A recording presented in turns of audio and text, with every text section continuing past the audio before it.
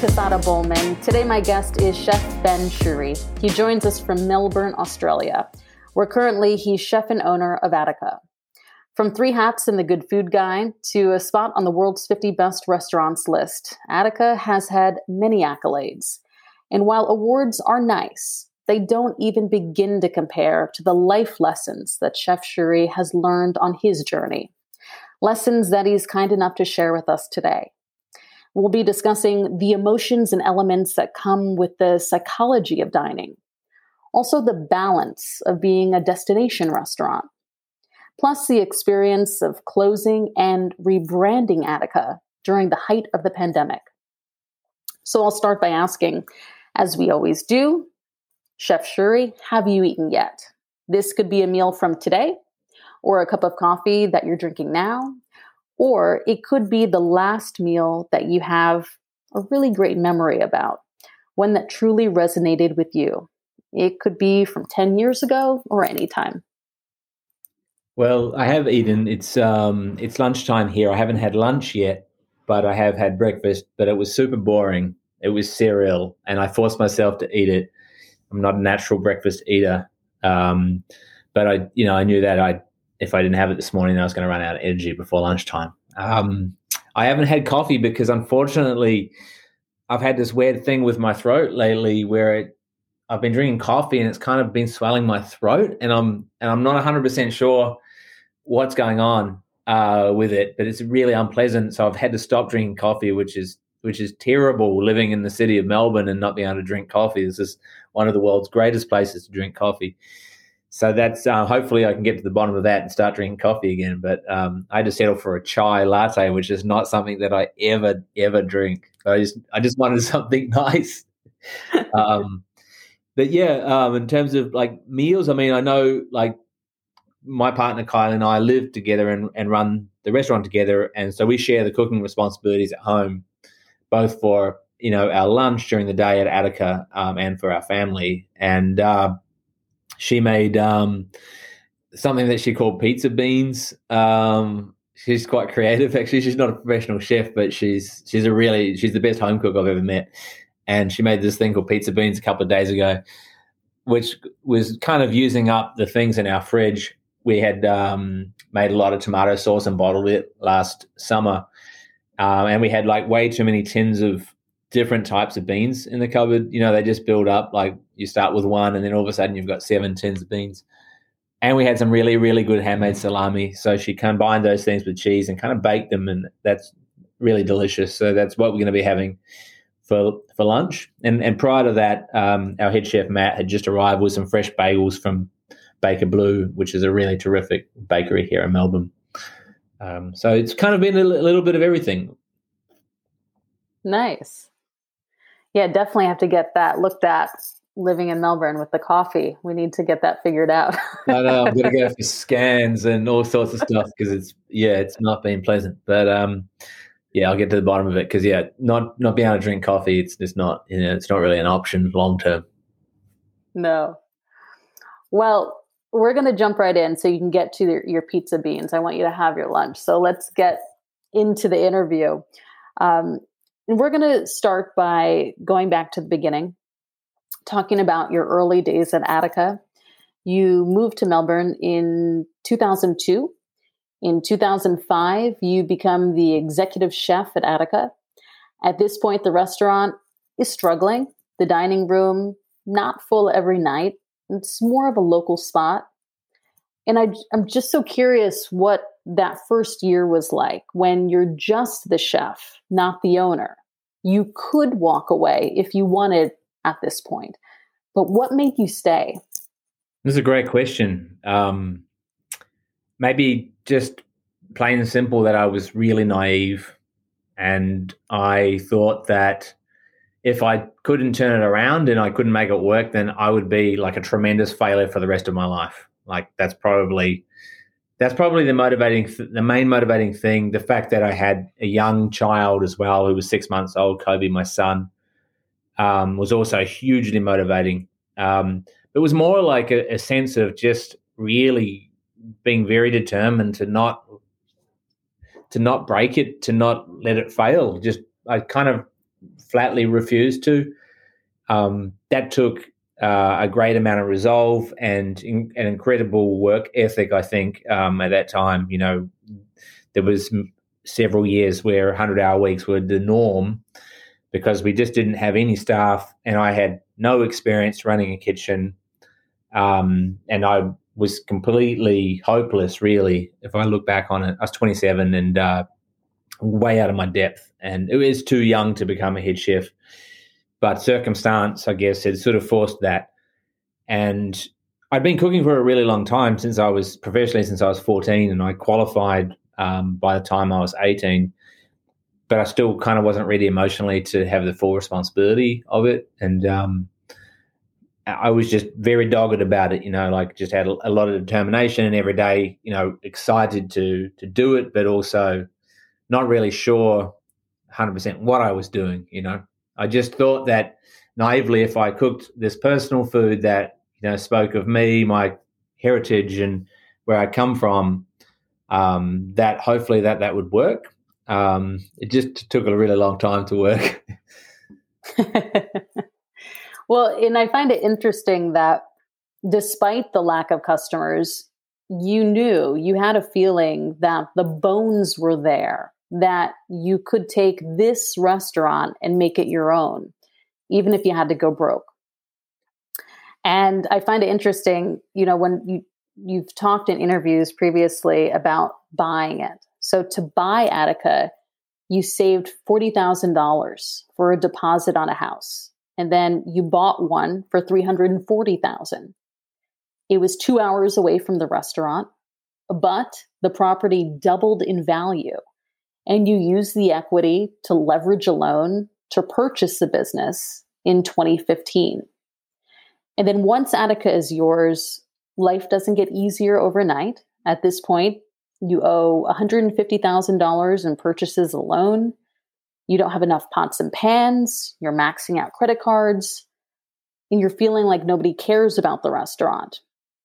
But, and this is the beauty of the journey with your story, this tough journey allows you to develop your own voice in cooking, and customers start to take notice. And there was one when I was researching you, and it's in Chef's Table that you talk about it, that one night a customer says, "No matter what you do, don't change. Stay true to yourself." And I was interested if you take us back to that moment in time. What did it feel like when you heard those words? Did you feel seen for the first time as a chef? Well, that night that person said that to me, which I'm very grateful to them for saying that. But I actually thought that they were inviting me out to give me an earful about how terrible it all was. So I was expecting to be criticized when I came to the table. But instead they sort of praised me and said, "This is different and unique, and you have something, and you shouldn't let anybody tell you what to do. You need to stay true, and you need to keep going in this direction." They were experienced diners, I suppose. And that was really amazing, really amazing. And it really did help. And it's funny in life, and I'm acutely aware of this as an employer, that those little pieces of direct feedback, positive feedback, can make a really big change in somebody's life. Those people were left and probably never, ever remember that they said that to me or ever remembered that moment. But if that didn't happen, then perhaps, I do give up, because earlier that week before they gave me that feedback, I had somebody say to me that what we were doing was complete rubbish and that I must be on drugs, must be taking speed to have written a menu like this, and sort of stormed out. So that was pretty hard to take. I did know that my menu was different, but I wasn't trying to deliberately be different. I was just trying to be myself, because, for all of my weaknesses, I know that I can only kind of be the best version of myself. That's all I can be. I've never been a person that's wanted other people's things. And I don't suffer from jealousy, fortunately. And so I've always sort of had the view that I'm best to work on the things that I control, the things that I'm good at, and promote those, and then just to focus on my weaknesses. So for me, it was like not about really competing with other restaurants, even though there's always competition. It was more about just trying to control the things that I could control and have my own voice. And those people saw it, and they certainly weren't like the last, but they were the first. And I really took a lot out of it. It was a really lovely moment. And clearly, we're talking about it now, 16 years later. I haven't forgotten it.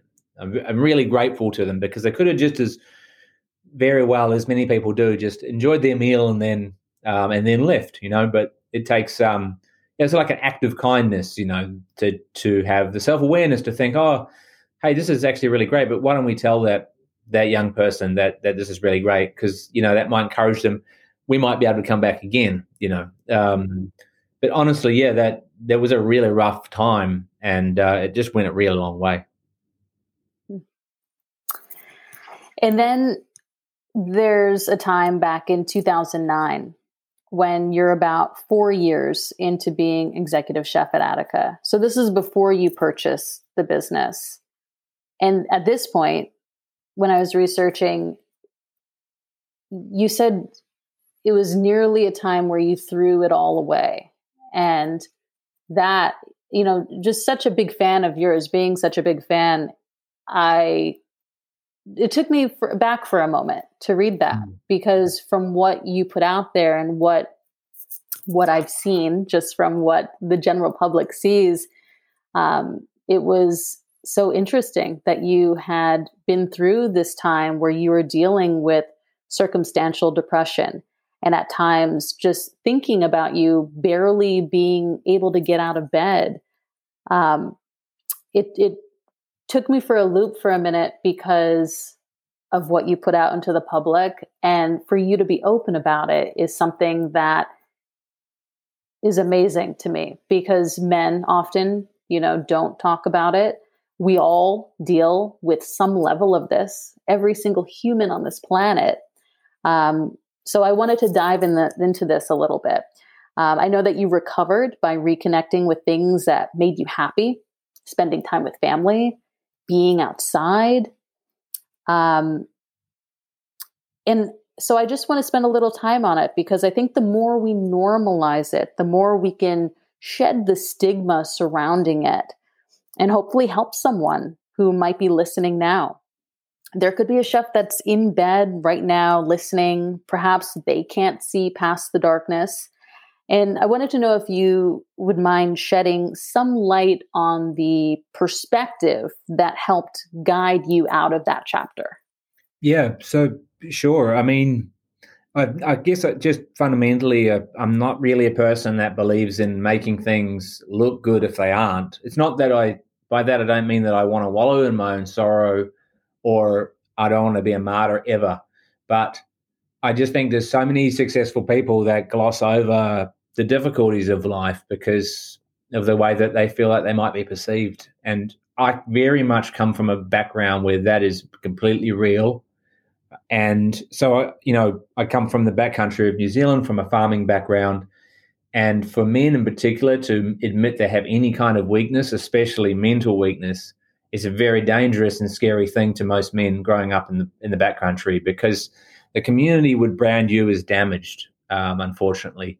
Now, we've come a long way forward from that mentality, but generally that's still kind of the way it is. And there is a lot of suicide in farming communities in New Zealand, and that's tragic. And I think it's a lot of it is around people actually not being able to articulate to other people how they feel, and therefore they have no support. And that's a really, really sad and lonely place to be in. And I'd got myself into that place. I'd got myself into a place where, where I just couldn't articulate what I was thinking and feeling, and I was keeping it all inside. And the problems that I was dealing with, they felt insurmountable. They just felt like so big. And as is common when depressed, they felt like I was the only one in the world that was experiencing them. Okay, that was kind of what's going through my mind. And there were problems like the struggle of the business, the fact that I was working, in absolutely insane hours, and that will have a huge detrimental impact on your mental health alone.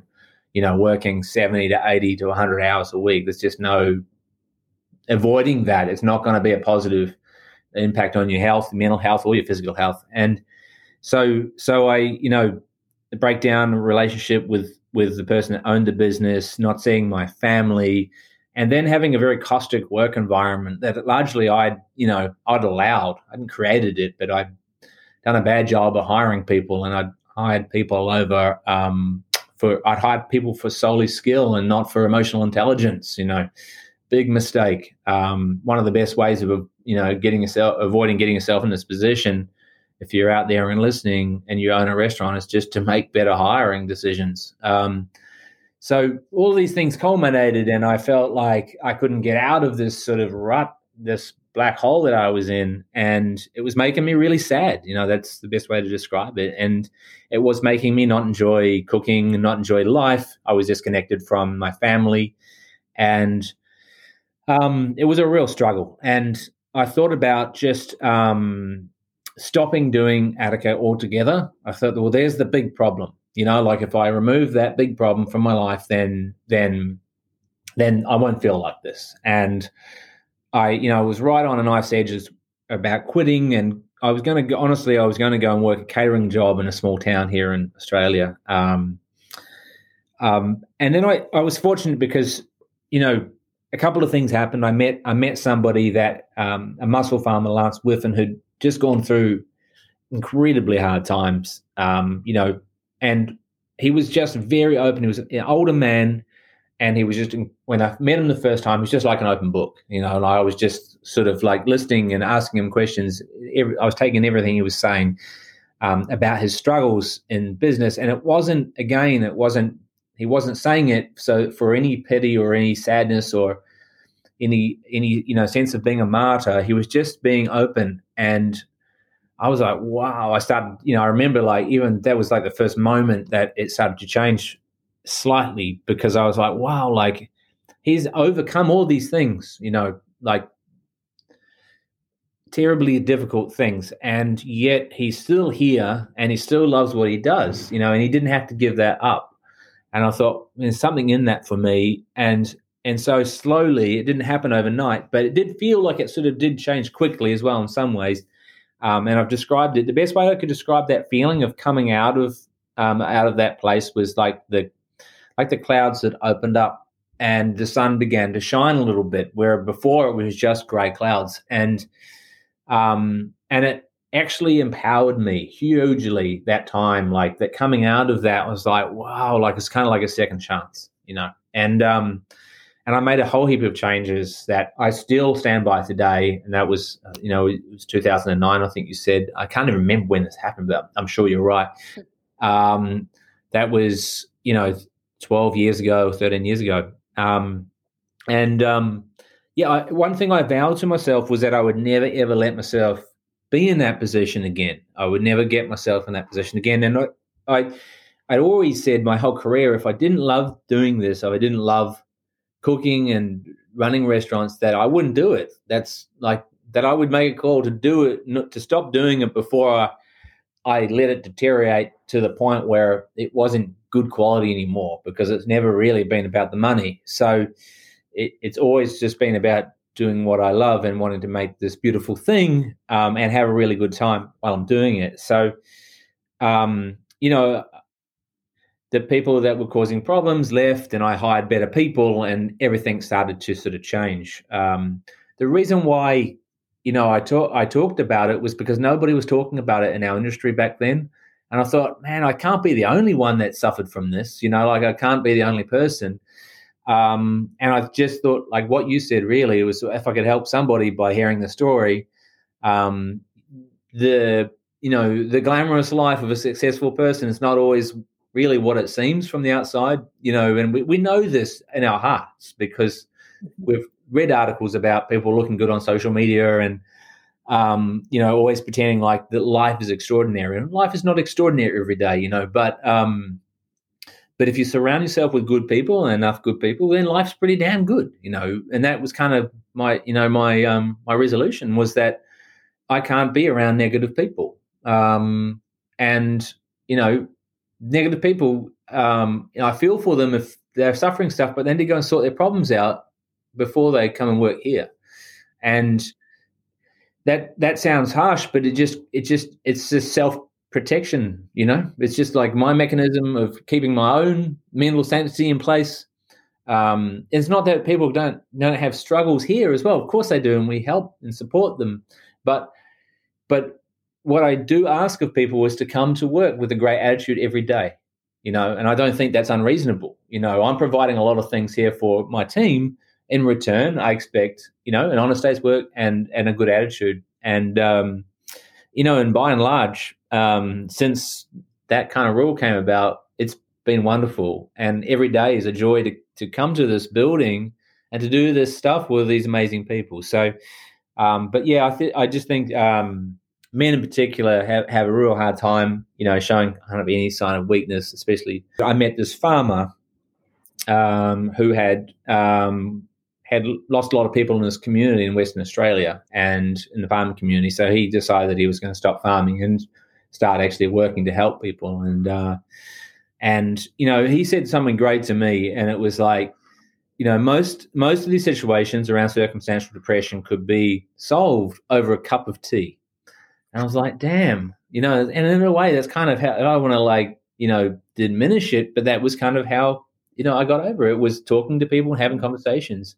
We have this charity here called Are You Okay? And it promotes like asking people, are you all right? And I've learned that sometimes people will automatically say, yes, I'm fine. But if I know them, I'll know to ask again. No, but really, like, are you sure you're okay?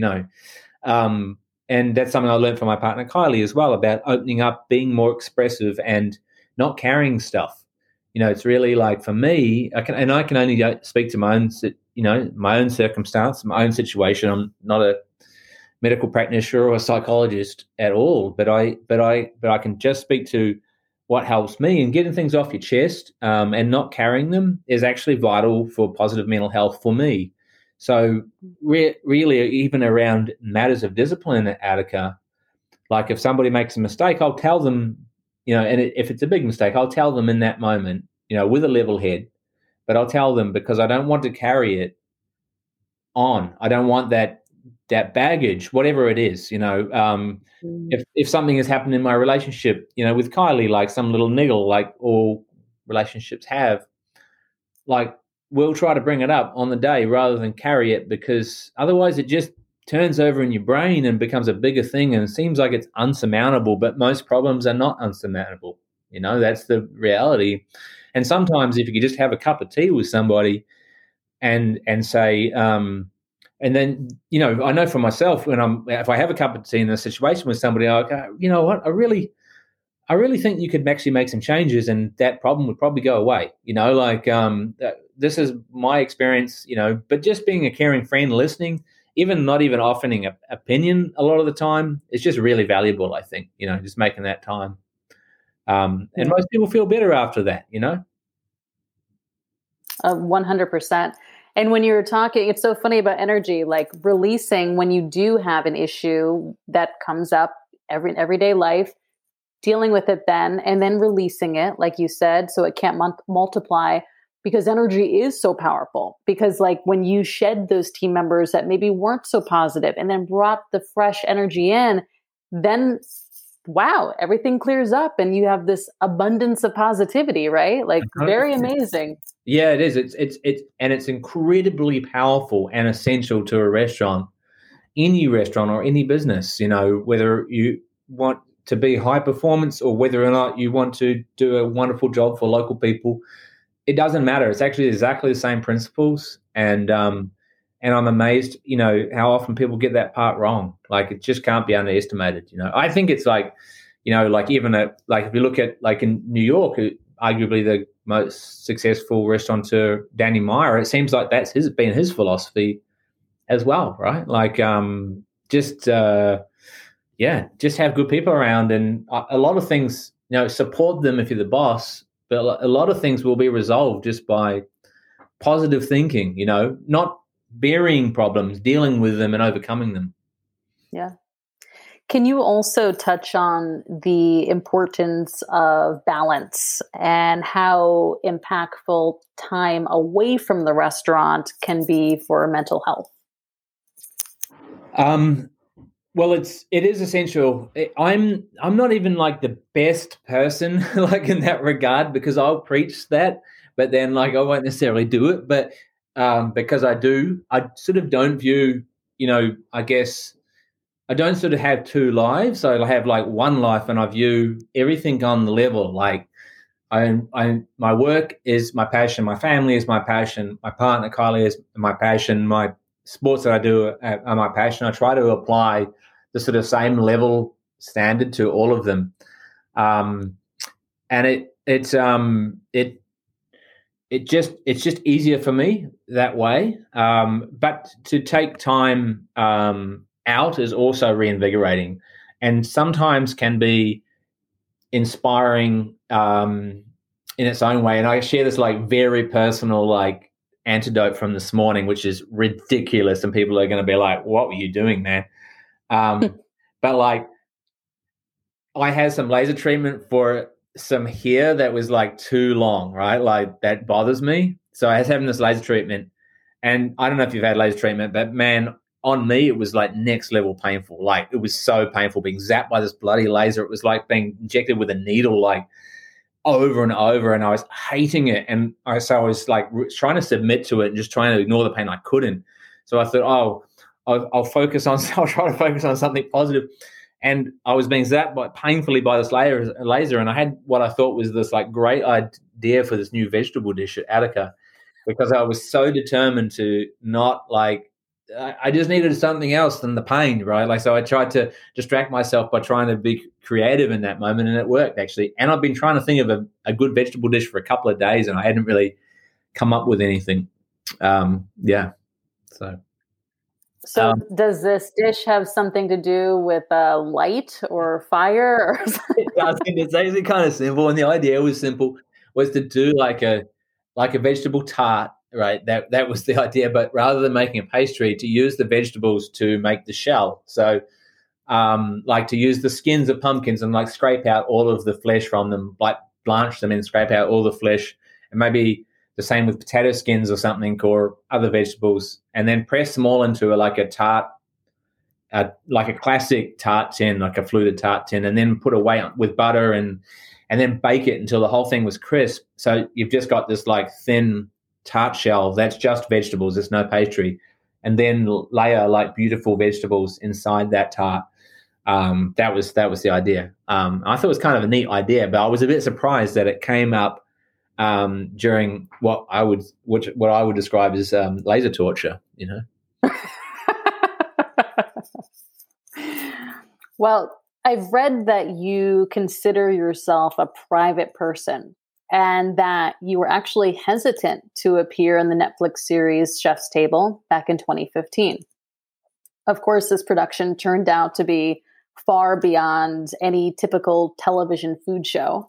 But you were in the first season. So in a way, you had to take a chance in some respect.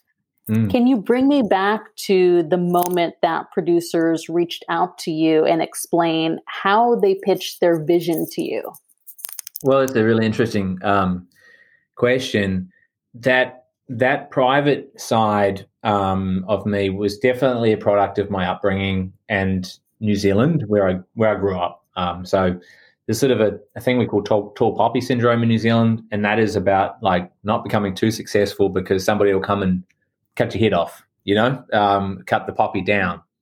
And so there's that's in like the back of my mind, certainly at that time, less so today, because I've realized that it's good to be open, and I realized that like by being closed and not trying new experiences, that I was actually missing out on a whole side of life that was really fun. But I didn't want to do Chef's Table, and I ignored the emails from the producers when they came through, and I thought, just ridiculous TV show. Like, TV shows aren't very serious. I considered myself a serious cook, not like a celebrity TV person, and like I was dedicated to the craft of cooking and getting better than that. And I'm like, I don't see how this rubbish helps that. Like that was kind of my mentality, and then. It was actually my friend Magnus Nielsen, the Swedish chef, who reached out and said, "Hey, Ben, like I've met with these guys, like they're really nice. Like I think you should reconsider, like you should respond to them."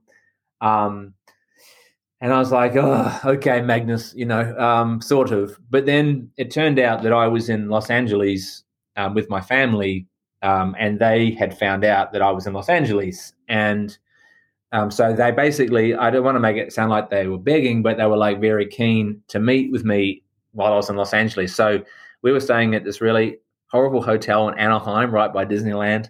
And they came to the hotel and met me late one night after we'd been to Disneyland with the kids. And Brian McGinn, who was the producer and the director of my episode, came by, and he just laid it out. He sat with me for a couple of hours and just laid it out how he thought it would be. And he was a kind of a rookie then too. Like, he's an incredible director and producer, but then it was a young guy, and I really liked him. I really got I'm a person that connects to humans. I love humans and I love human relationships, but I need to have those I really need those to be kind of in person or on video, not over a cold email or a text. And so I said, let's sit down. We had a conversation, and he was just a great guy. And I thought, well, I trust this person. So what the hell, I'll do it. And so I agreed to do it, and they came out from America, the crew, and they were with me for about 14 days, and it felt like 24 hours a day, and it was pretty intense. It was really intense, and they shot all of this stuff, right? Really emotional story about the restaurant nearly going broke and the story that people know. But then kind of Attica is a fun place as well. There's a lot of laughing and joking and having a good time here. And they filmed that as well. But when they edited it, they really just put what I would call the emo stuff in. And I was I watched it and I was like, oh my God, this is the most horrible thing. I can't believe I agreed to do this. And I was I hated it so much, but it was too late, right? It was done. So that was definitely my opinion of it, and maybe still is, but it's been softened a great deal by the thousands of people that have said to me how much they loved it and how much it touched them. And so that was a really cool thing. I definitely don't regret doing it, but it took some convincing. It did change. Everything changed after it as well. That timing of that show on the timing of that platform rising up was crazy, and meant that kind of no matter where I went, be recognized, whether it would be in Mexico City or in Japan or wherever. So the reach of that documentary series was vast and very powerful.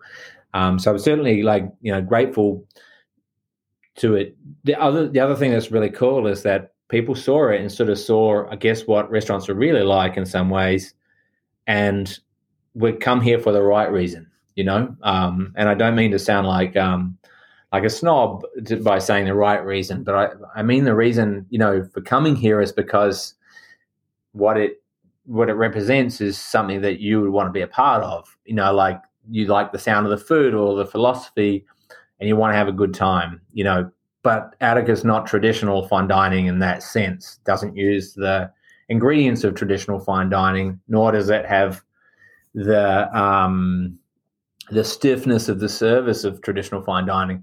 So for some people that have eaten in a lot of, high-end restaurants, it's a bit confronting to find that you're not going to eat caviar or foie gras here ever. That a carrot might be as celebrated as an ant, that things from Australia are what are the most important to the restaurant, and they're beautiful and valuable to us. But that's taken some time to get that through. But what Chef's Table was able to do was sort of say to people in a way, hey, this is kind of what happens there. And so the people that came because of Chef's Table, they have some idea, which is cool. And because you never want to be in a situation in a restaurant where you look out and you see somebody who's most vast majority of people love coming here, but there's a few people that like I said, it doesn't meet their expectation for whatever reason, mostly around the fact that we don't serve those luxury ingredients. We serve luxury ingredients, they're just different kind. And so they could be like disappointed because it's not like the 3 Michelin star restaurant, that the experience that they had in France, and we're unapologetic about that. But the thing is I would rather they didn't come. I'd rather that they, that they saved their money and went somewhere that would make them happier. That's really like how I feel. It's kind of a place of empathy rather than rejection. It's just, I had a conversation with a neighbor on a street last night about this very subject. We just moved into a new neighborhood, and he said, "Oh, you're that guy from the restaurant." I said, "Yeah." And he said, "Oh, you were on on chef's table, weren't you?" I said, Yes. And he said, "Oh, we've had like probably 10 visitors or friends visit us from overseas in the last 5 or 6 years, and they've all said we want to go to that restaurant that we saw on Netflix. Attica is in this area, isn't it?" And so that's pretty wild, right? Like when you hear that from a stranger on the street. Well, and this is a perfect segue into my next question, because this is what I'm really fascinated about. After the show arrives on Netflix, I want you to describe the effect it has on your life. And you started to touch on that, like wherever you're traveling, people recognize you. And I'm curious, is it immediate or 6 months to a year later? I guess I'm looking for you to take us all on a bit of an audio journey, kind of a step-by-step trip down memory lane, from the moment that the show airs and you watch it and you're like, oh, geez, so emo, to when you notice the show actually starts to change your life. Do thousands of diners from around the world begin arriving within a few months? Does all of this publicity affect your service and team? And I know this is many questions rolled into one, but the process is what fascinates me, because we all watch the show, but we rarely get to see what happens after that show reaches millions of people.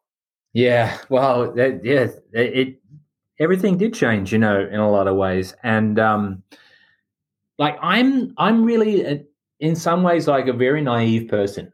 It's no easy way to say this, but sometimes I don't notice people noticing me, but other people who are with me always notice. Like my children always notice, my partner always notices.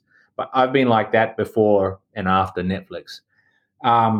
But what would happen after that, and soon after, really, probably, within 6 months, it definitely felt different walking down the street, or different being in public, actually, and even for like somebody that, the perfect example of me is like, as a younger person, or even to today, I would never know if I was on a date whether or not that person would like me or not. Like I would have no idea, right? Like just absolutely, like they could be putting out all kinds of signals that are really obvious to other people, but I'm like, I'm not sure, right? Like that's me a little bit. And so my sense for that is not amazing, but yeah, I mean, just like, walking down the street with kids and somebody drives past in a car and is like yelling at you, like not in a mean way, like he's just yelling like something out, like I see you, or riding past them, you're walking down the street and riding past them on the bike and they're like shooey, or like just weird stuff like that. Like that's just like so foreign to me.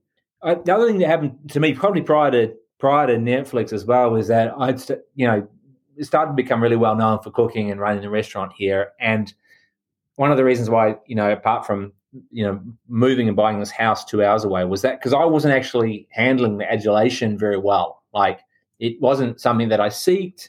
It wasn't something that I desired. And I wasn't dealing with the attention from media and people, who are writing about the restaurant increasingly, locally and globally. And I actually had to come to terms with it.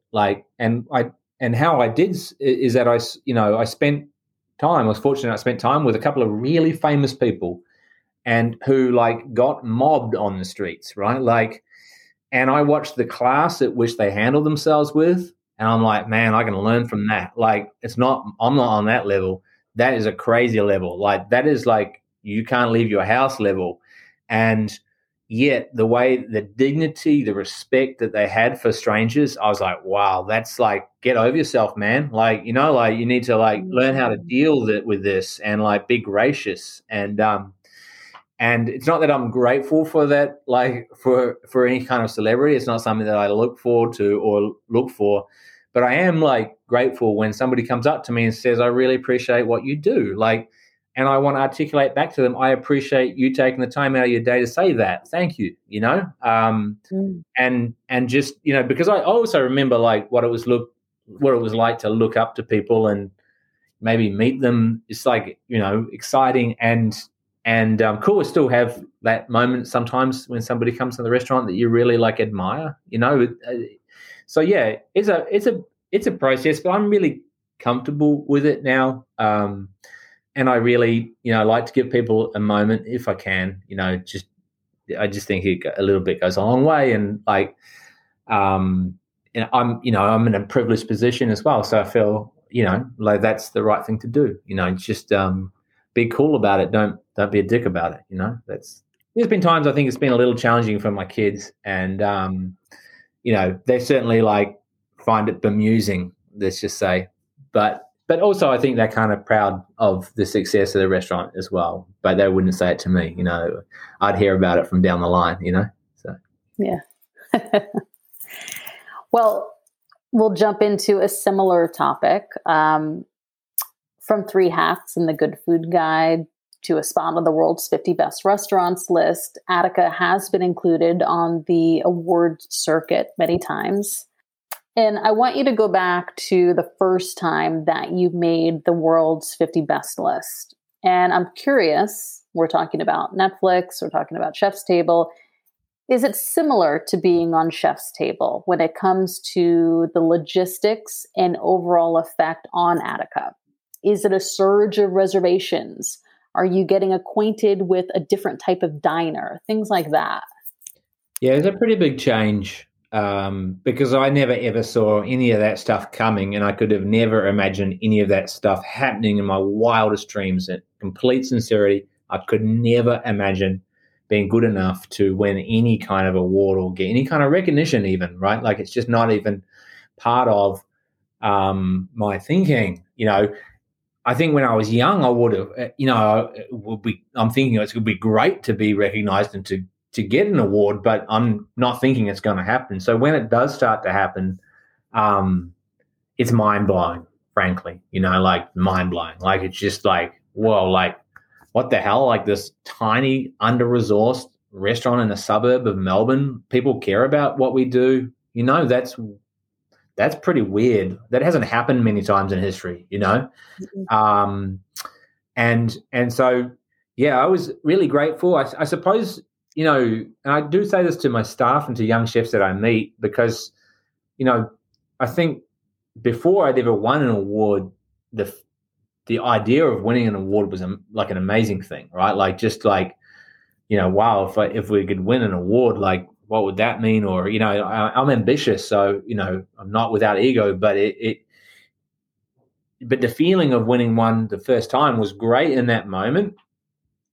But then the next day it was like kind of worse than before, because it was like, I was expecting more, like personally, right? Like not that I was expecting more awards. I was expecting it to be more life defining, like more exhilarating long term, and it wasn't. It was just a moment, just like any other good moment. But if you're working positively, you have moments like that every week, that are awesome. Like when you think of how to make a silly vegetable tart when you're being zapped by a laser, or when you solve a problem with a couple of members of your team and you're just so happy that you've resolved that and that you won't make that mistake again and your company will be better for it. Like, or like you're eating out and you just have like the most beautiful thing made by somebody else. Like those moments, I guess that what I'm trying to say is that like I quickly learned that awards are just like tiny little like fleeting things, and what is more important and crucial is to just enjoy every moment every day. Just try to find the joy in everything rather than putting all of this pressure on yourself and all of this what's the word?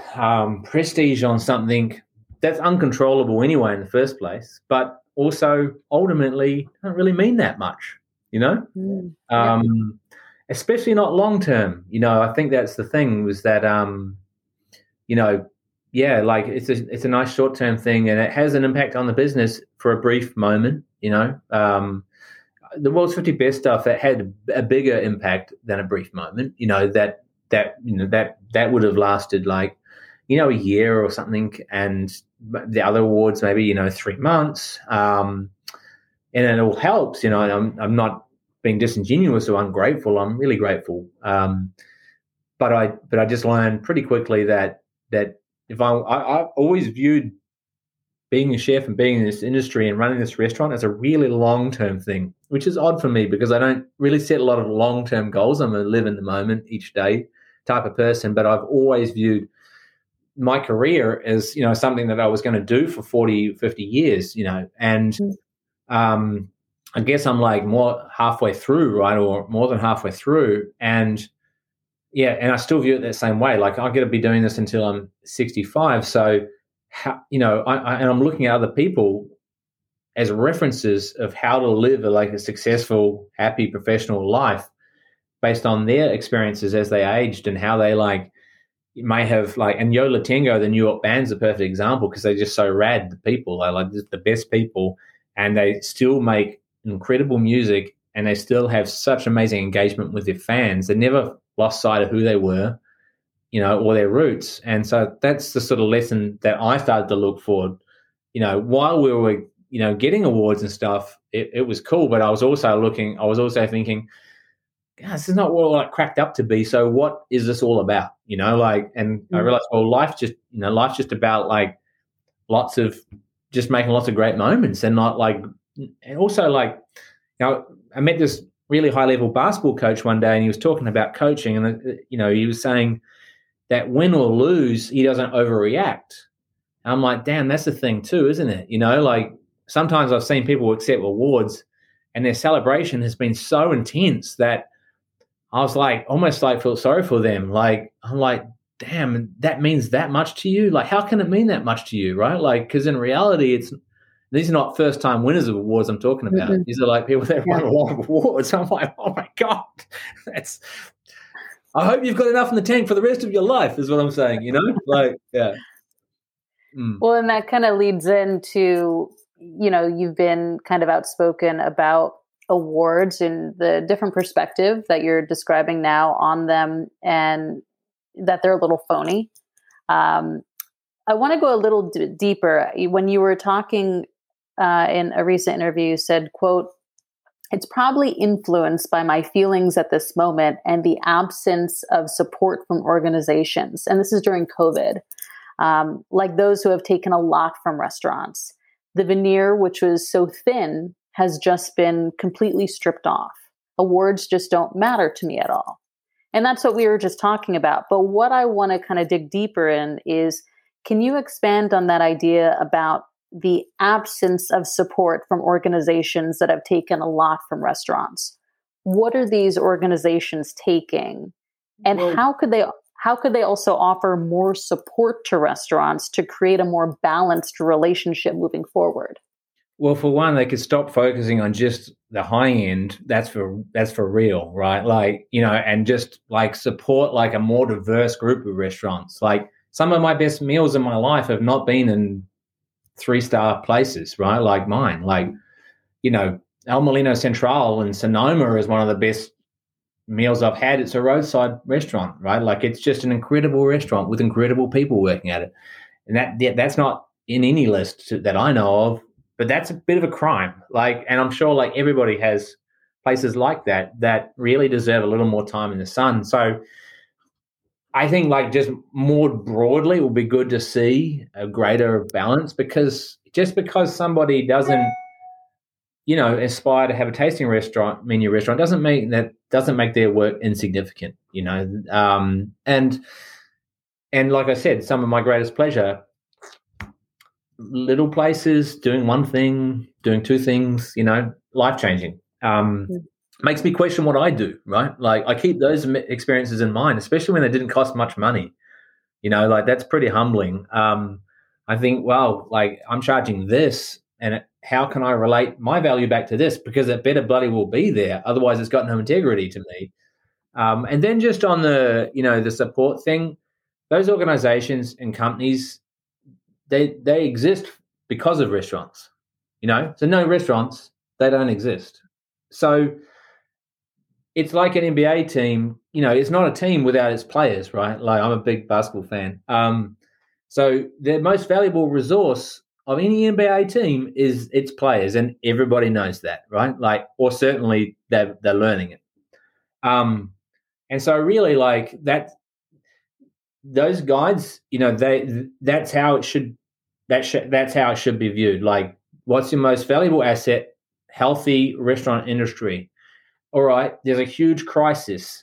Perhaps what we were doing before, it doesn't mean very much anymore.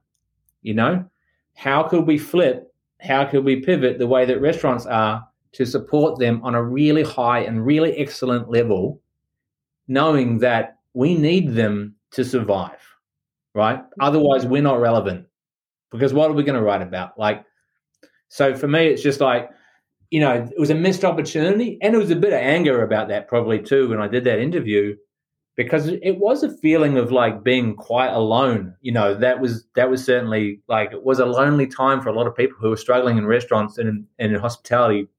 And I just think there was a huge missed opportunity to just really like, for somebody to just come and absolutely own that space and kick ass, and just like here's a map all across the world of the flipping people that are doing their damnedest to stay in business. And we're going to give you daily updates. We're going to have people on the ground or whatever. But instead, there was just nothing, And locally, there was lots of support, like here in Melbourne from, the people that matter, like the Good Food Guide and the papers. But globally, I was like, wow, really? Like it, it felt weak. Yep. Yeah. Since we're talking about COVID, pre-pandemic, your book was filled up with reservations months in advance. Attica was a 62-seat restaurant. You had a team of 38 full-time staff. For 15 years, your operation was a well-oiled machine. You knew how to run it. When the pandemic hits, like all of us, you knew you couldn't operate the same way, so you launched Attica at Home. These are ready-to-eat dinners being delivered 6 nights a week, up to 100 deliveries per night, up to 9 cars on the road, all driven by your team, sometimes by you. Your world was flipped upside down. And I want to go into, and we've kind of touched on your general positivity and the life lessons that you've learned, but how did you stay positive during that time? And I don't mean just a generic thought. If you look back at that time, what things, activities, rituals did you do consistently to help clear your mind and motivate you to keep pushing forward? I'm really trying to jump into your mind, into your headspace, and picture your daily life 2 years ago. The world was filled with a lot of darkness at that time. Everyone in our industry was surrounded by the unknown. But from the outside, at least, you looked focused and really positive. Well, initially not so. Initially, the Grand Prix was about to be held in Melbourne, and my birthday was on the 15th of March. It was 2 years ago. And that day was a Sunday, and I was supposed to be celebrating my birthday with my family, with my children. And it was the first day that we'd seen what was happening in America and other places. It was coming here. So we knew what was kind of coming, but we kind of didn't want to admit it. And we felt like some sort of fortress where we'd lock the gates and we were going to be okay. But, the virus came, and that day was a realization that we were going to close. We have to close down. And it was the worst day of my life. I could not pick myself up. Like I was hiding. I hide things, right? Like I'll hide in the turmoil because it doesn't serve people immediately around me to know that it's not a safe thing to do, right? Like if you are, I think, the anxiety of the boss, in the workers and the people around the boss need to be shielded from that anxiety. And some of my mistakes in the past have been when I didn't shield them enough. Because you don't, it's okay for me to feel anxious about something, but everybody doesn't need to feel anxious about it, right? Like, unless it's a problem that faces all of us. So I was flipping out inside my head and feeling sorry for myself, right? And, Kylie knew it and tried to pick me up and couldn't. And that was the Sunday on my birthday. And my kids didn't know. But, kids are intuitive too, hey? So maybe they did know a little bit. But I tried to have a good day, but I couldn't. And I just, Kylie was like, well, we should try takeaway. And I'm like, there's no way that takeaway can save us. How can takeaway save us? We're a $330 per person tasting menu restaurant. How can takeaway save us? I'm literally like not being rational or positive. That's not going to work. It's not going to work, right? And I slept on it. And the next day I woke up and a friend of mine, American man called Bruce Dunleavy had sent me an email, and he said, just lead with positivity. As long as you, something to the words of, as long as you lead with positivity, everything will go, it'll work out, it'll work out. And I thought, yeah, shit. Yeah, that's it, right? Like that's got to be it. That's what I've got to do. I've got to lead with positivity. I said to Kylie, oh, what the hell? Like, we're going to go broke anyway. So, like, if we close, let's just try this takeaway thing. I can't believe, still don't believe it's going to work. But so she hustled and started setting it up on the back of the house and the ordering system. It was all done through our website, our own platform. I wrote a menu quickly with the team, and we opened the bookings. And, I guess like the first week, that we did it, we were about, after a couple of days, we're about half the takings of a normal week. And I was like, wow, that's like a lot better than I could have imagined, And so we started, and then we just didn't stop. We just ran with it and pushed it so hard and, worked all of the hours, just, 7 days, 18 hours a day, Kylie and I, not the staff. And we've done so many different things, but we just thought this has got to be a time that's really creative. We've got to use creativity to solve problems in business and problems in the community. So we just got to keep coming up with new ideas and trying them. And so that's what we would do. We would just keep thinking of things, keep doing them, keep communicating about them to people, and just like hustle. And you know what? Like it really came down to me for like not having anything at all to fall back on. I don't come from a money background. I came to Australia with $500 and I built this thing, and I'm like, this is my only thing that I own. I didn't have a house. I had nothing else than the restaurant. I don't have any money in the bank at all. But I have this thing, and it's really valuable to me, not just from a financial point of view, but from like a cultural point of view, and from a point of view that this thing is actually worth fighting for. Like, it gives me a lot of joy. I want to do this, So, and I couldn't believe that part of that day of feeling tremendously bad was not being able to believe that after working so hard for so many years, that it was going to be taken away from me through no fault of my own. Now, I could accept it if it was through a fault of my own. But what was making me really angry was that here was this new thing that I hadn't seen coming. And what I actually learned through it is that I need to be more flexible and more adaptable, right? Like, and if this new thing's coming, well, you can't just lie down and let it beat you. Like, you've got to beat it. And that's sort of the mentality that we had. And, I told the staff, I said, if you don't want to do it, like, I get it. You can sit it out. Everybody wanted to do it.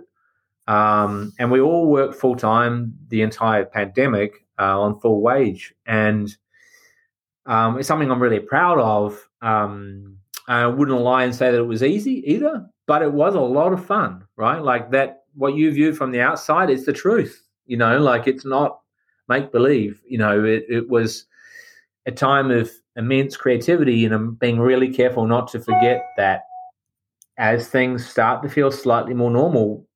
February was the most normal month in the business since the pandemic started. Not normal still, but the most normal month. We're still wearing masks in the dining room. takings are a little bit down, but not bad. Like it was pretty good. Like it felt pretty good, and I think it was really nice to have that month. Now, who knows what's around the corner, but I do know now that I guess no matter what is around the corner, that we are, we're prepared to fight it, and at least it won't die wondering, as fatalistic as that sounds. Like I just thought, I just couldn't have imagined being able to pick myself back up if it failed. I just don't have any resources. I don't have any way of rebuilding, and so it had taken, what was it, like till I was 39 or something like that to own the restaurant. Like it's a long time to wait to own your own restaurant, and I never thought it would happen, and it happened, and I just wasn't prepared to lose it. That's it. And I also wasn't strong, really. Like when I said to people when they came to interview here, and I said, I would like to offer you a job, I really meant it. Like I really meant I've got your back. Like not like just when things are good, but when things are bad as well. Like I take those things really seriously and really personally. So, it was a really strong personal ambition to sort of put the needs of the employees first and the needs of the business second the whole time. That like make sure I can remove this one layer of stress, and that's I can remove financial insecurity from the picture from them. So that's what I should do, because that's within my control.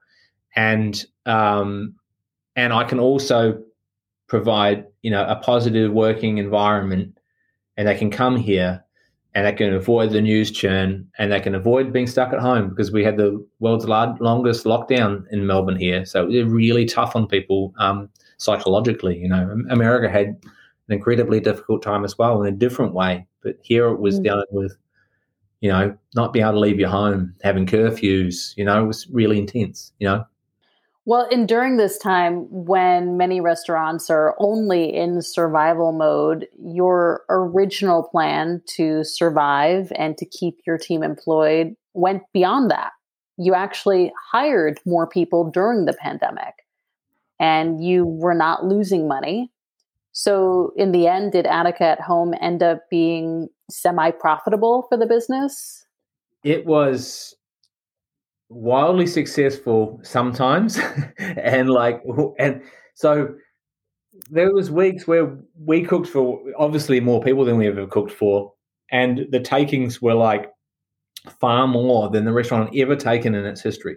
Right, there were weeks where it was like 30% above the highest week we ever had, which was wild, because we're selling $30 per person lasagna, but we're cooking for thousands of people, now, right? Like it's a really big machine working out of 2 kitchens with, sometimes 50 people here. Like you said in the introduction, 9 or 10 cars on the road, and then later refrigerated vans.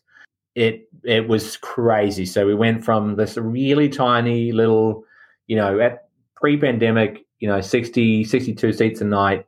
Post-pandemic, we're now doing like 52 seats a night. By choice. Went from this little fine dining restaurant with a big brigade of chefs, like 25, making lots of little bits of food every day from scratch, to having to go into full production, making hundreds and hundreds of kilos of bolognese and the like. And there was incredible highs. Like there were times when we were just battling it. Just there were so many orders that we could barely keep up with it. And it was amazing, like amazing. And then we came in and out of lockdown here all the time. So as soon as the lockdown came, nobody will want takeaway. Everybody want to go back to restaurants, but restaurants couldn't reopen because there was all these restrictions put on us with square meter ridge. And so one time we could only open for 10 people. Now we're a team of nearly 40 people. No business can work like that. We were already a team of, say, 40 people cooking for 50 people. That's a crazy statistic right there, even. That's in normal times. That doesn't make a lot of financial sense, even our current business model. But yeah, for 10 people. So we would have to keep doing takeaway because we couldn't reopen for 10 people. And also then the rest of the country was sort of locked out of Victoria. So we only had the local community as a restaurant to draw from. And so it would just absolutely go off a cliff, and takings would be down like 99%. Like there'd be weeks where like you lost $80,000 a week, right? Like because it was feast or famine, But I would say across the time we didn't lose money, really. Like we kind of broke even, and that was something that I couldn't have ever imagined at the start. I was fortunate that I am relatively. I'm not conservative, particularly in business, like in terms of ideas for the restaurant and dishes, but I'm really conservative with money. Like in terms of, I don't take a lot of money out of the business. I try to leave it there for a rainy day. We pay our suppliers every Wednesday. All of the debt in the business is calculated every Wednesday. So we kind of know where we are, right? We don't get ourselves into too much trouble. And fortunately, I've been doing that since I took ownership of the company, because I'd learned a couple of times how not to do it from other people. And so I just had this very hard rule about calculating the costs and paying the suppliers every Wednesday. That served us really well when the pandemic hit. Wasn't carrying a lot of debt, just a small amount. And but if we had have been, it would have been really hard. You called the closure and rebranding of Attica a near-death experience in an interview. And I'd love for you to explain the idea of that near-death experience. But also, I'm curious if today you feel like you have the freedom to have a fresh start after this experience. Great question. I think it felt like a near-death experience because, there was a time, as I've talked about, where I just couldn't see a way out of it. And, I just thought that we wouldn't survive. But at some point, that became kind of a strength, thinking that you're probably going to fail. So you may as well just lay your chips on the table and just all bets on, right? Like it's all or nothing now. And it's always been like that anyway. Like it's not like, this is like a wildly successful business in terms of the financials. It needs to make a profit. It must make a profit. All restaurants must make a profit to be sustainable, to be able to pay people properly and to take care of people, and to be responsible. So that's not a question, but probably just where I came from and the unlikeliness of me owning the place and having my own restaurant, to me, meant that I just, when it was backed into a corner, like, what are you going to do? Like, I didn't have anything before, I suppose. So now that I've made something, I really didn't want to lose it either. And then to your other point, I feel like, I feel immense freedom going through it. Like now, I feel a lot more confident. I feel like I could do anything. I really feel like I could do anything I set my mind to.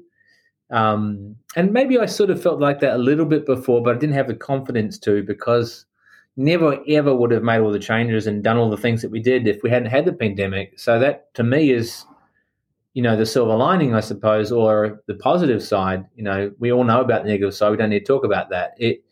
It's that, that I feel like I could put my mind to something if as long as I was passionate about it. I really have this other philosophy that I don't believe in bringing things into the community that aren't needed, or wanted. Like, so I don't have an ambition to, open a sandwich shop really, or a hamburger place, just because that's not what I'm passionate about. That's not me being against sandwiches or hamburgers. I love both of them. But for me personally, that's not, I can do that, probably make money from it, but I don't feel like that's what's needed in the community. So I feel like I would never bring a product to the market that's not necessary, because we've already got oversaturation of things anyway. Like, you've been to Melbourne; it's a crazy, restaurant city, like food obsessed. And so, I feel like, with just having some, kind of integrity about it, I can't just do something that is a money opportunity. I need to do something that I really passionately believe in, and I feel like those sort of ideas work anyway, and I kind of feel like making money is byproduct of being really passionate about something and doing it really well, and having some character about yourself. And but yeah,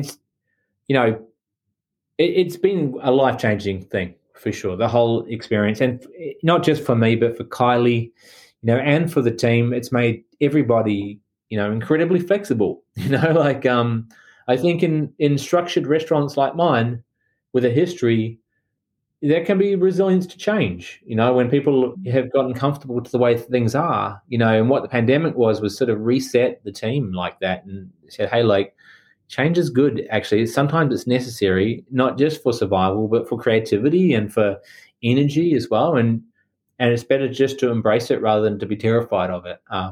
And I'll try to give you as much warning as I can as the owner about these changes, so that you can come to terms with them. I don't just like blindside you with it. I wouldn't. I say no regrets. Like, if I had my time again and I had the choice of going through it or not, I'd probably choose to go through it. In the past, you've said that Attica needs to open to 62 customers 5 nights a week, and that's the only way that it's viable. And I know you just mentioned a few minutes ago that you're choosing to now have a total of 52 customers a night. So does that all make sense right now? What stage of the post-pandemic? We'll see the next profit and loss. Yeah. Well, what stage are you? I'm my own worst enemy because I always want it to be better and better at the cost of everything, especially at the cost of the financials. Like, when I choose to make it better, what I'm actually choosing is to put less money in my pocket. So that's the conscious decision, to improve it, which has always like been the main motivating factor here, is to get better. Not at the cost of individuals, but, to get better as a company, and not just as a restaurant, but as an organization, not just for the customers, but for the staff, even mostly for the staff. And so, like, the only real way to look at that, like, as a business person, is to go, well, there's only so much money. Restaurants approximately make the same percentages if they're being run well. I mean, depending on which country you're in, like in Australia, successful restaurants would be all making about the same amount of money. So therefore, it's like up to the owner as to how they choose to spend that, right? I know that doesn't really answer whether or not going from 62 to 52 can be still viable, in part to cover that and to make the experience what we think is going to be better and more manageable and more like sustainable, because the difference between 52 and 62 is a lot, like in terms of both revenue, but also in terms of the energy required is quite different as well. And you add another 10 covers on a 14-course tasting menu, and it's like, helter-skelter a little. It's hectic. So what we learned during one of the brief periods that were open in the lockdown is that we were restricted numbers, and we weren't profitable, but people were spending more. So the philosophy is that perhaps by having more time with the guests, not that they don't have a lot of time already, but by having more time, that it might be viable to do 52. We've also put the price up as well. Now, I think most restaurants need to put the price up, like every restaurant pretty much. And I think restaurants have an opportunity in these times to sort of actually make a little stand about that and explain that as well. Most people, if they knew what the percentages of profit were on restaurants, I don't think would be so against restaurants putting their price up. The other thing too is the cost of everything is rising, and the cost of dining out is not rising in line with those costs, with inflation. So those are the two things. Now, the third thing will be in a month or 2 months' time, whether or not that remains to be seen. But I think it's possible, and I think what we're trying to do by doing less covers as well is give our people a slightly better life as well. That's one part of it. So it just becomes a little bit more manageable at 52. It means that we introduced many years ago a 4-day working week in the kitchen. We have just introduced a 4-day working week in the front of house. So now that is balanced, because I try to see and in terms of sort of equality through the business, is that everybody is having, the same standard of living. If you're in a position at a certain tier, then you're the same pay through the company. You have the same benefits, same opportunities. Tips are shared amongst all of the staff, excluding myself and Kylie, evenly, no matter your position. Just like making it fair. I'm sorry, is that front and back of house? Yeah. Wow, that's amazing. Yeah. Yep. Yeah. So in Australia, I don't believe that people are tipping just for service. So they're tipping because. And also, just as, the kitchen can't do their work without the front of house can't do their work without the kitchen. So it's by doing things like that, it actually helps break down divisions and resentment in the business. Yeah. If a front of house person is earning 4 times the amount of the kitchen person, then that's a problem, for me. So, and it's not a problem I want in my business. What other people do in their business, that's up to them. But just for me, it doesn't fly. So, I know that's not giving you an exact answer, but I guess the proof is going to be in the pudding. But I'm pretty sure that we can make it work. I'm pretty sure that we make it work. And I think that there are some things that you need to do sometimes which cause short-term pain to the company, but give you long-term dividends. And that's kind of what we're trying to undertake this year as we go through a bunch of social, environmental, and sort of management standards that we're introducing, which I feel like is something that I've wanted to do for a long time, and it's something that we are in the process of making happen across the next year. And this fits in with that line of thinking. Well, now's the time, if any, to try everything, right? Yeah, it's the perfect time. Yeah. Yeah. So historically, Attica has been a destination restaurant, meaning you're not just, a destination restaurant, but you have a lot of people that travel just to come to your restaurant from all over the world. And so with travel starting to come back and borders opening to international visitors, I'm wondering, has Attica changed, or does it remain a destination spot, or perhaps has it molded into a hybrid? Maybe your local customer base actually expanded during the pandemic. Maybe people who never dined with you previously enjoyed the accessibility and price point of Attica at home, and maybe you gained new fans. So I'm just curious to that. All of that, yeah.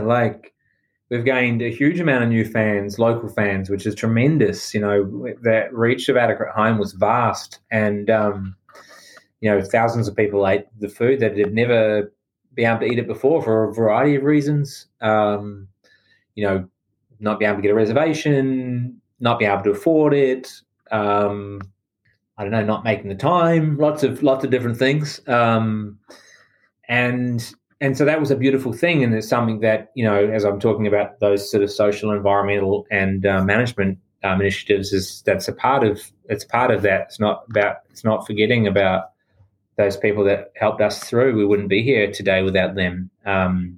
There's just a beautiful story in the first week when we ran a bake shop, and a woman who had lost her job was in the line, and I was serving, and she said to me, "I've come to buy, a piece of cheesecake, which was $7, because I've lost my job, but this is my last paycheck, and I really wanted some of it to go to you."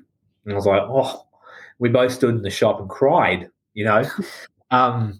just an amazing moment. I'll never forget it my entire life, And in a way, there's the lesson for how to run the business in that moment in a lot of ways, So not to forget about people like that, not to forget about people that could never come before and had this opportunity to come and have something different. It wasn't Attica, it was Attica at home, but it still meant a lot to them. It meant a lot to us. And that's a priceless just a priceless human experience anyway for somebody to experience. And the importance of being able to have those experiences is not lost on me. And so, yeah, I mean, we've been amazed since we reopened, by the support of Melbourne as well, and many, many, many people, hundreds of people that have never ever been to the restaurant came for the first time, and I really think that's off the back of Attica at Home. Of either engaging with it or reading about it or hearing about it or following Attica or myself on Instagram and feeling inspired to come to the restaurant. It's been so cool. Like, you wouldn't think that it's a city of 5 million people, but you wouldn't think that it could sustain us. That's in a way, but it has. So that's been really, and just really rewarding, I think, is the idea. Because I think I definitely felt like in the past, I felt like, business could be a little bit too dependent on the need for accolades in terms of like driving customers and the need for international guests as well, because they were always about 15-20% of the customer base, and so they didn't only just go away, but so did interstate. So the interstate customers, which are a huge, customers from all around Australia, are a huge part of and New Zealand are a huge part of our clientele as well. So it's just really it's just really good to know, because there's restaurants in Melbourne I really admire. There's a restaurant called the Flower Drum. It's been going since the 70s. There's another one called Francois. Both excellent restaurants, like amazing. Some of the best restaurants in Melbourne have been going for a very long time, and I find that really inspiring. I think it's a really cool thing that a restaurant could, support a restaurant. A city could support a restaurant for 45 years. I know you have those restaurants in New York as well. They're just gems of culture and history, and I would like, that's what I would like Attica to become as well. I never want to stop innovating, but I think it would be cool if it was around for a long time, because I feel like I want to run it, for that. That's how I feel today anyway. That's how I feel, after going through this. Well, last October, I read one of your Instagram posts and was moved by your thoughts on restaurants evoking emotion. One of my favorite parts was you summarizing the psychology of dining and your journey observing it all. You said, quote, "All the greatest experiences I've ever had in dining rooms were about emotion and the unquantifiable element that is hard to write about, but you always know it when you feel it. It's a combination of skill, quality, environment, care, energy, and most likely pure good luck. It can't be manufactured, and from my experience, seldom comes in the first few years of running a joint. Since it is hard to write about, I'd like to open up this conversation for you to expand and free flow about this emotion and element." Well, I think for me, it comes back down to finding humans fascinating, finding people deeply interesting, and just loving being around interesting, great people and meeting new people. And so this restaurant has been a great conduit for me to be able to do that. And also restaurants around the world have been also, a great place to go to experience that. And I think for me, often some of the most memorable experiences in restaurants have been the most unexpected, where you could just feel the person just striving to make it an amazing experience, and it was right through it. It had good intentions, It is a hard thing to write about it. Maybe it's a hard thing to talk about too, but I could probably give you some examples of times here that happened. Behind me, on the wall is a letter that I got sent to me, and it was, it was from a woman that came in with her husband, and he was terminally ill. It was their first time here, and I'm not going to read all of it, but it talks about how much they enjoyed it, but then it sort of, it goes on to say, "I don't know why I did this. I can't even really remember doing this," but it says, "Just before we left, your staff member presented us with your beautiful book and with a heartfelt and lovely message inside the cover from you. Mitch was so blown away. He couldn't open it until we got into the car, where he shed a few tears. He couldn't believe," sorry, it's going to make me tear up. It's a hard one to read.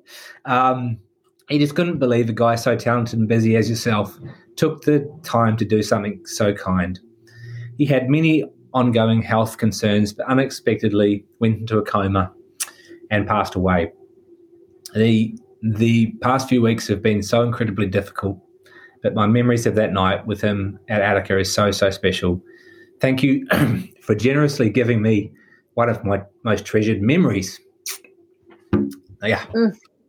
I guess that's kind of, when I wrote that, that's what I'm kind of getting at, like that, that a restaurant, that the ability that restaurants have to invoke that extraordinarily positive emotion in somebody, and even through something as devastating as losing the most important person to you in your life, and that is the great privilege of running a restaurant, I think, and that and that has happened many times. Similar things, people have come here for their last meals, like so sad, Wow. That's so sad. It was the last thing they wanted to do before they die was come here. Like that is such a privilege to be able to, cook that meal for those people. There's no pressure either. But I suppose, it's just like about human emotions and intentions, and just trying to do a good job. Be kind.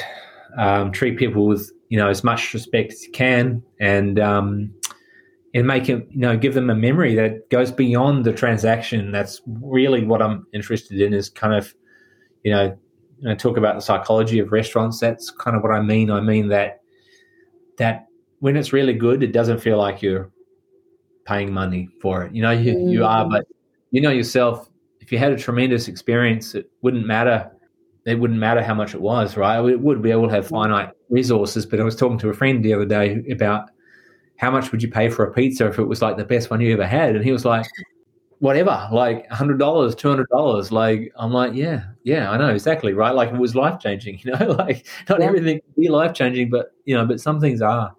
And restaurants have given me some incredible experiences, and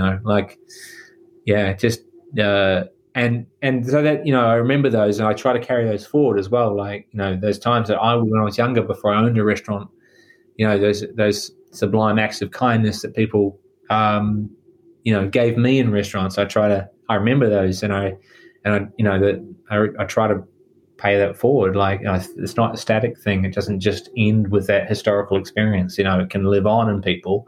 You promote that and remember it and be grateful for it.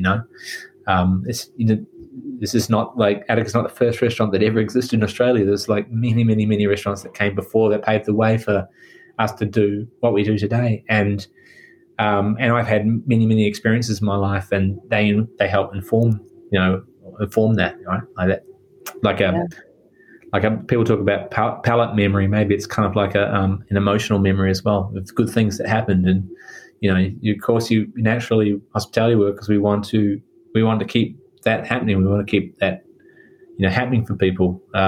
It's a super cool thing that we can do. We should never forget that. I feel like the last couple of years we might be prone to forget it a little, and before that, maybe not take it for granted, but just more broadly, not just my own experience, but we really can provide something that I really believe in hospitality. I really believe that we can do great things for people. It's not trivial what we do. It's important work, and and skillful. And I think there's kind of like a little part of me as well that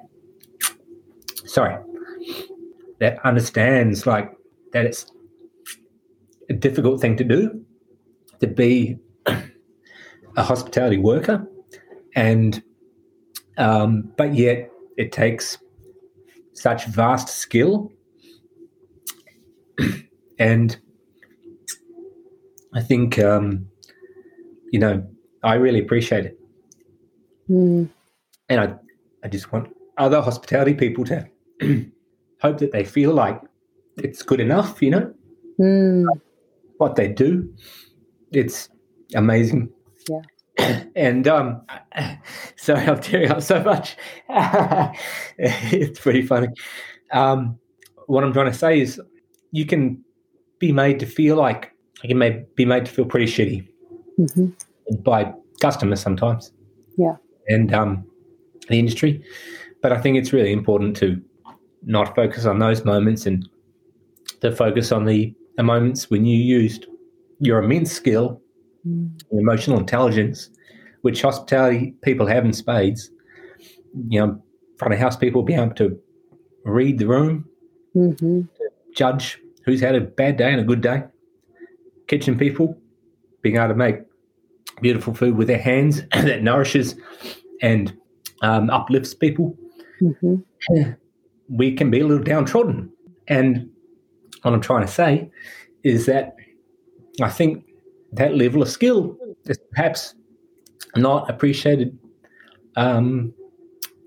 by ourselves in the way that it should be, we often have come from difficult backgrounds, fallen into this career sometimes, and don't have formal qualifications, but it doesn't mean what you're doing or what is not on an expert level and is any less important than any other job that has status or no status in our society, Right.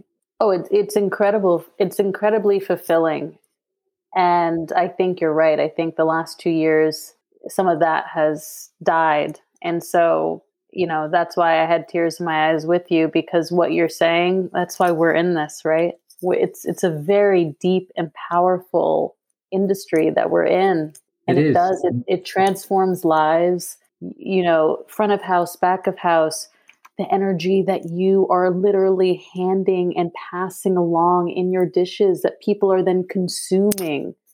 This is deep, on many levels. It really is. Yeah, it is. It's so incredibly personal, probably why I got so emotional about it. But it's just like, I can't think of really anything more intimate than having sex with somebody that you love, Right. Than making food for somebody with your hands and then they're going to eat that. And for it to taste so much better by somebody serving it to you with grace and humor and love, it's a remarkable thing. I think it's one of the most taken for granted aspects of culture, Yeah. I'm not talking about like celebrity chefs or cooking or the fame and stuff. I'm talking about the simple act of true hospitality. Right. How do you continue to find inspiration every year? I'm going to increase my laser treatments.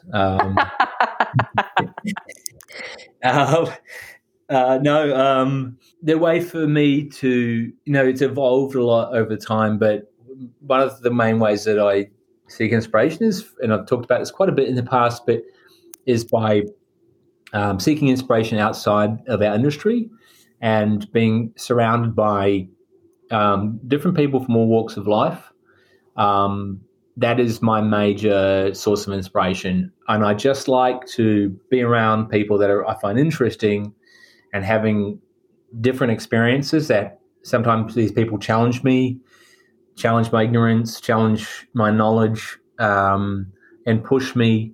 And I just like going into those situations with no expectation and just seeing what happens. So I'm really privileged that I am in the position where I can have these kinds of experiences and have them regularly because I make time in my schedule for it because it's what I need at this point in my life. And they always lead to like really cool things, inadvertently. And it could just be like hanging out with a friend who's in filmmaking and just an idea comes up that I could just a fragment of an idea comes up here that I could then develop into something at Attica for people. It's really about trying to be completely open to new experiences and new ideas. And the other thing I do as well always is if I think of something, I'll capture it because they're fleeting for me. They don't stick around. So as I was having this idea about the tart while I was being zapped this morning, I was actually genuinely concerned that I would forget it before the treatment was over. But I couldn't reach for my phone because I was being attacked. But normally I would type it straight into notes or email it to myself, always. Like if I'm driving my car and I have an idea, I'll pull over and I'll record it because for sure I'm going to lose it. And there's actually nothing worse in my mind than having a good idea and losing it. Like it, and sometimes I wonder, if I lose them, like, where will they go, and will they ever come back into the circulation of my thinking? Like, just really being open, especially in the last 4 years, has been life-changing and helped me creatively. It just has meant that creativity is not as labored, whereas, like, probably my approach before was to grind it out, really grind it out, which was fine too, but it did put a lot of pressure on me, like, in terms of, it's just better if it just naturally comes, and it's not forced, because all the forced ideas, they never work out, Right. I go to test them, I go to develop them, and then they're just not seeming very cool to me at all, whereas like some simple, like, of the moment idea, like just the simplest idea is generally going to be the best. Yeah. What does your ideal future look like? My ideal future is that I get my company into the position to be not, the best small restaurant in Australia, but one of the best small businesses. That's my goal.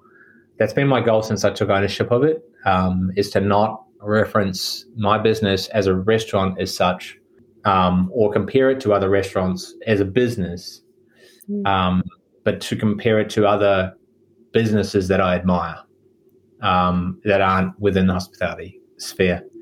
There's many reasons for that, but one of them is to try to find like a higher standard, I suppose, is probably the best way to describe it, especially a higher ethical standard.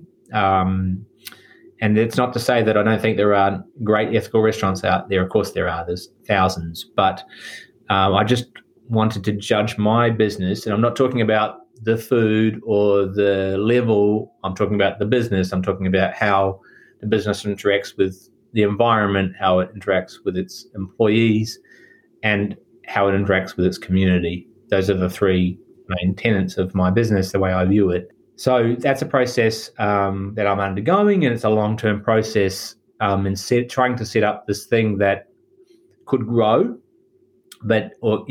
could grow in the right way. I don't actually really know how to grow it at the moment, because we're here all the time. We do it, we run it. I don't know what it would be like if that wasn't the case, because I don't have it set up probably in a way that would allow me to do that, And I am working out a way of doing it that I can't kind of talk about right now, but it's a third-party way of being audited that is performance-based, but also is rock solid. It means that I'm undergoing this certification, I suppose you could call it. I'm able to be shown my blind spots, warts and all, right? All of the things you're doing wrong, like just a mirror right up to your face, 365 degrees, holistic, like vision of everything that you impact in your business, how it affects other things, and whether or not you want to do something about it. Now, you couldn't possibly do something about all of the things that your business impacts if you're being truthful, right? Like, especially on the environmental side of things, like, restaurants are medium to large impact size businesses. Whereas like another business that is solely, set up to perhaps produce solar panels or something that is an environmentally good thing is got a smaller impact potentially. Undergoing this kind of process and planning across the next year to try to gain certification that would put us in a position to thrive on those three areas that I mentioned. First and foremost, our staff, the planet, and the community, because the community is really, really important to us. And we believe in business as a mechanism that doesn't just take from society but contributes to it actively as part of its business. And we've always done that, but this is about formalizing it so that it's really rock solid on all those different ways. And therefore, if you had this rigid and diligent structure and well-intentioned structure that was set up within your business, you could arguably do something else and not make a whole heap of mistakes, because you could then apply that same standard to the next business. And everybody would know what to do, touch wood. That's the sort of idea, as opposed to there being, 3 or 4 people making sure that everybody knows what the standard is every day, because they're always there, right? Like, everybody here understands what needs to be done, don't get me wrong, from a cultural point of view, from a behavior point of view, from a respect point of view. But, yeah, as you scale and you get a bunch of new people on who don't understand, the philosophy of the restaurant because they haven't been exposed to it, that how could they possibly know? There needs to be an infrastructure in place so that they have a guide, in a way. So just trying to set up something for the long term, which will mean there's some short-term pain because changes has got to be made, to get better. And I know, though, that through trying to get better on those sorts of ideas in terms of, like, looking after your team, especially, that the performance is raised as well. So it's not just about, being kind, it's also about wanting high performance as well and understanding how, if you provide certain things for your employees, how it affects them in their day-to-day lives, how it improves their day-to-day lives and naturally improves the restaurant. Yeah. Yeah. Have there ever been any signs or synchronicities in your life that led to new opportunities for you in this industry? If so, please describe the moment. Synchronicities, opportunities that led to new opportunities for you. Like, if there were any signs or synchronicities that you said, this, I see it. I got to do this. This is meant to be. This is my gut instinct. Yeah, I am a big gut instinct person. So there's always things going on. There's always opportunities. Sometimes it's difficult to decide on whether to do things or not, right? Like, and I just sort of like to consider them. But coming out of the lockdown at the end of 2020, I went to, there's this huge shopping mall here in Melbourne called Chadstone. It's the biggest one in Australia. And it was a Sunday, the restaurant was closed. I had my children. We were in the car with Kylie. We were driving home, but we were locked down, so we couldn't do anything. And I pulled up to the garage and said, you know what, I really don't want to go inside. I can't, I've had enough, And they were like, no, nor do we, Dad. We don't want to go inside either. I said, well, pretty much the only thing we could do was go grocery shopping or something like that at that time. The restrictions would allow us to go to do this. We were in the zone to go to this. So I said, let's just go to the shopping mall, which we wouldn't do normally. Like, it's not my favorite thing to go to the shopping mall. So we drove to the shopping mall, and it was a bit of a ghost town. Probably only about 20% of the businesses in this huge mall were open. And we did a walk around the mall, around the different levels of the mall. It's like an exercise walk. It's like going for a walk in a park, And it was like fascinating. We were all so excited, like haven't seen retail for like, a year or something. And in this mall, it has a lot of high-end stores. And as we walked past the Gucci store, there was no line. Now, in Melbourne, outside Gucci stores, there's always a line, always. Like, you never just have to walk into a Gucci store, ever, right? Like, so if you go to the Gucci store in the city, then there's a line. And I think the lines are manufactured, but whatever. Like, there's always a line. And for me, I never want to go in there because I don't want to line up for that. Like, what are you lining for? Like, that's crazy. But we walked past. The first time I'd ever been in that shopping mall, there was no line at Gucci. It was open. I was like, wow. I walked past. And then we keep walking. And we walk, and we end up at Kmart, which is a huge low-cost department store here, I suppose. And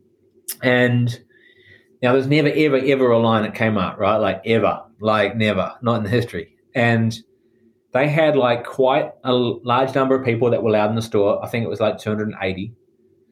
And still there was a massive line of about 70 or 80 people. And I remember looking at it and going,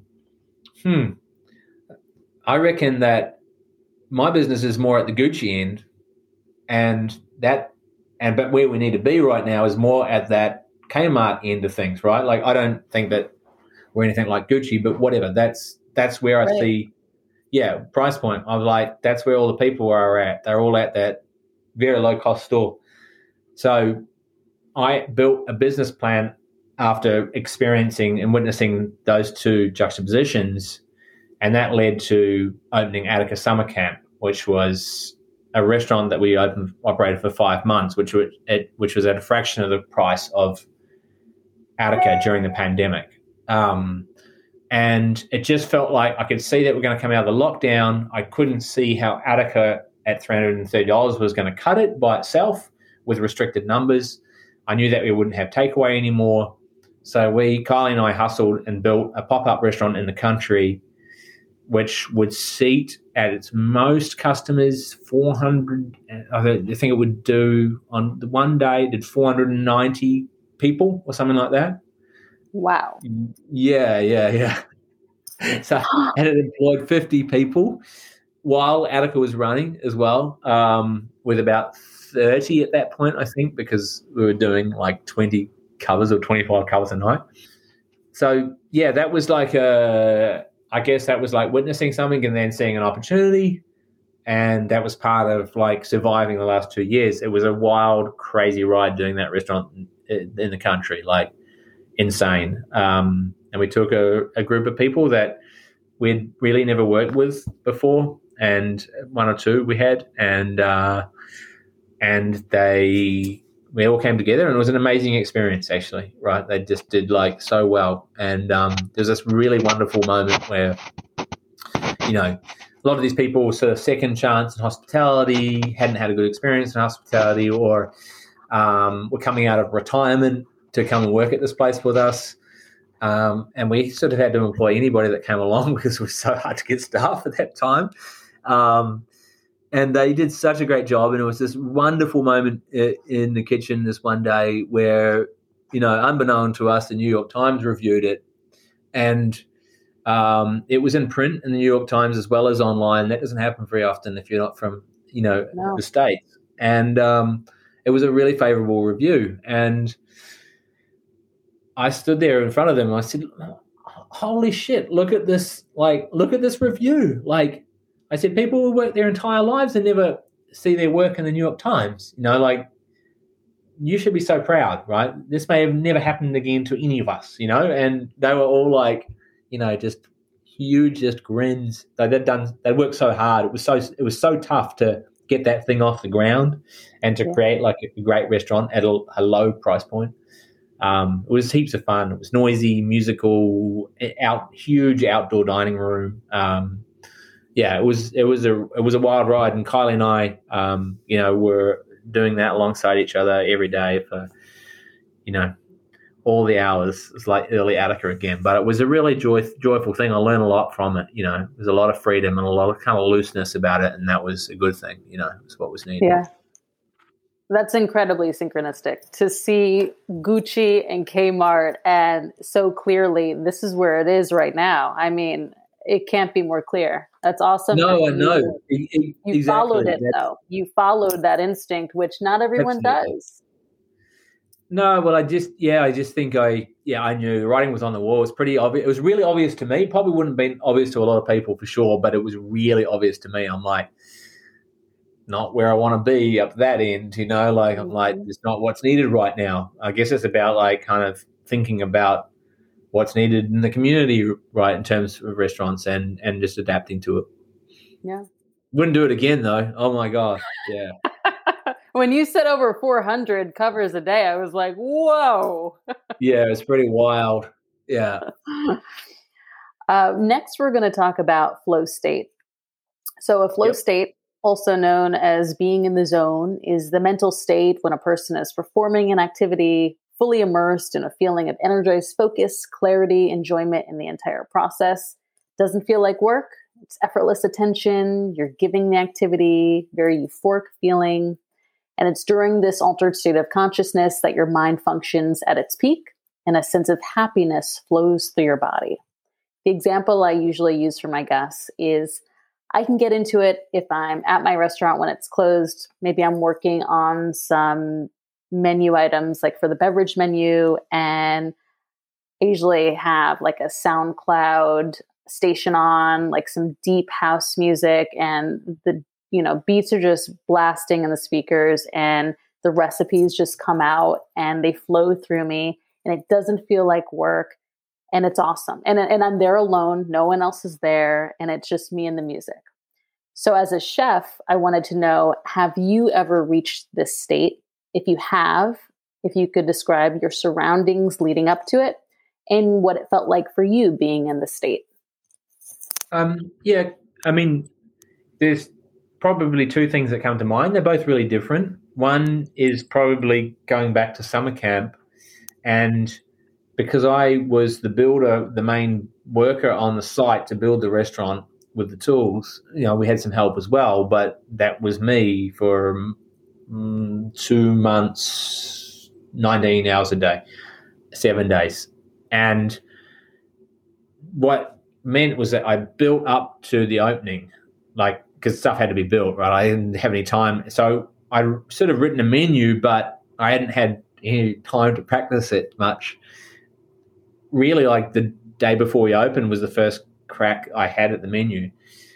And then we opened, and it was a little disastrous at the start, the first probably day or two. But because of that, I hadn't, there was 30 people in the kitchen, and I hadn't had the opportunity to train them. So I kind of had to do everything by myself for the first time in a really long time. Not everything, but I remember doing the larder as all of the first guests came in on that first sitting, and it was rounds of 120 people every 2 hours, right? That's how the restaurant rolled. And so all of these dockets come in, 40 or 50 orders came in, and I with a couple of others, I'm mostly just doing the dishes, not really able to show them. But I got into a situation where I was like, oh, I remember how to do this. I remember what this was like pre-Attica, where just everything's kind of flying and you're just going for it. And then I remember running out we had a huge rotisserie grill outside, charcoal grill. And then I remember going out there and doing exactly the same thing.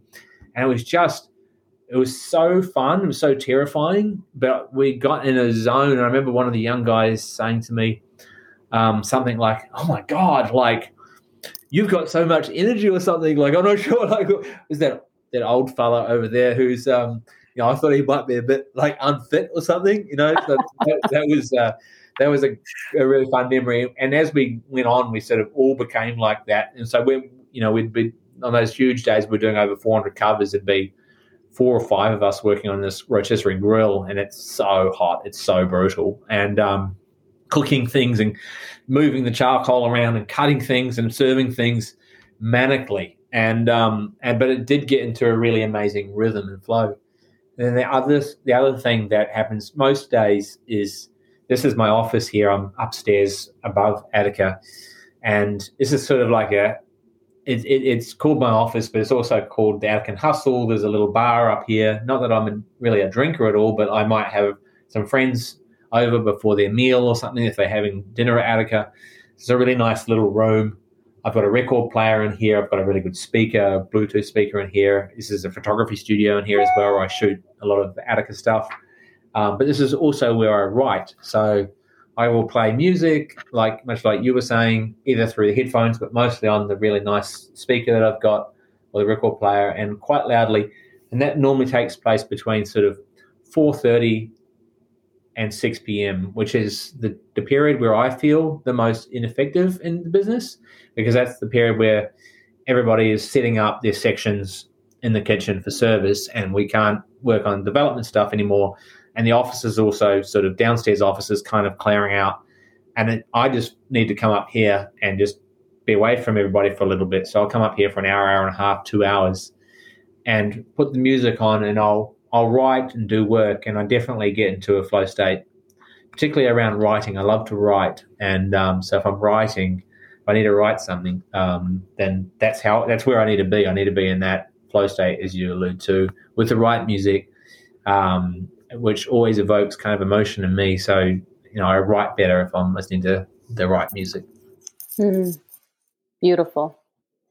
Well, we're done. Chef Shuri, thank you for sharing your story with us.